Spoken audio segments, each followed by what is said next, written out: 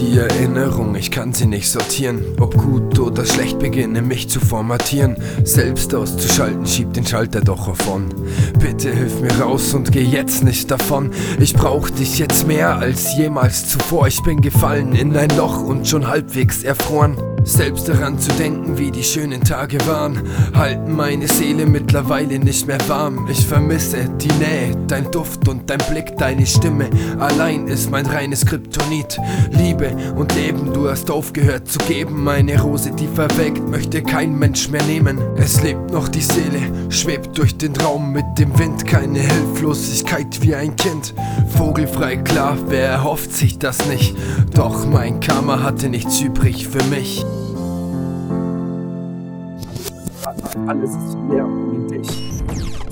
Ich vergesse dich niemals, du bleibst ewig die Eins. Keiner kommt je an mich ran, du bist für immer meins. Lass die anderen reden, man, sie kennt nicht aus. Ich liebe dich, mein Babe, bei uns beiden gibt's keinen Streit. Du und ich und du, Traumpaar, Bonnie und Clyde. Die Kälte im Körper, die Kälte im Raum, die ganzen kahlen Wände fühlen mich einsam hier im Grau.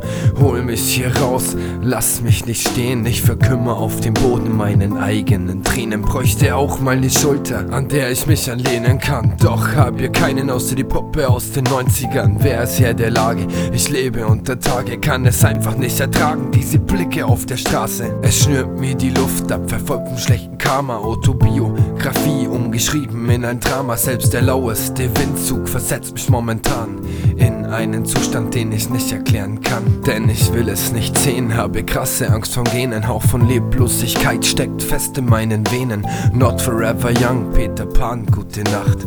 Goodbye Neverland, ich hab die Kacke satt.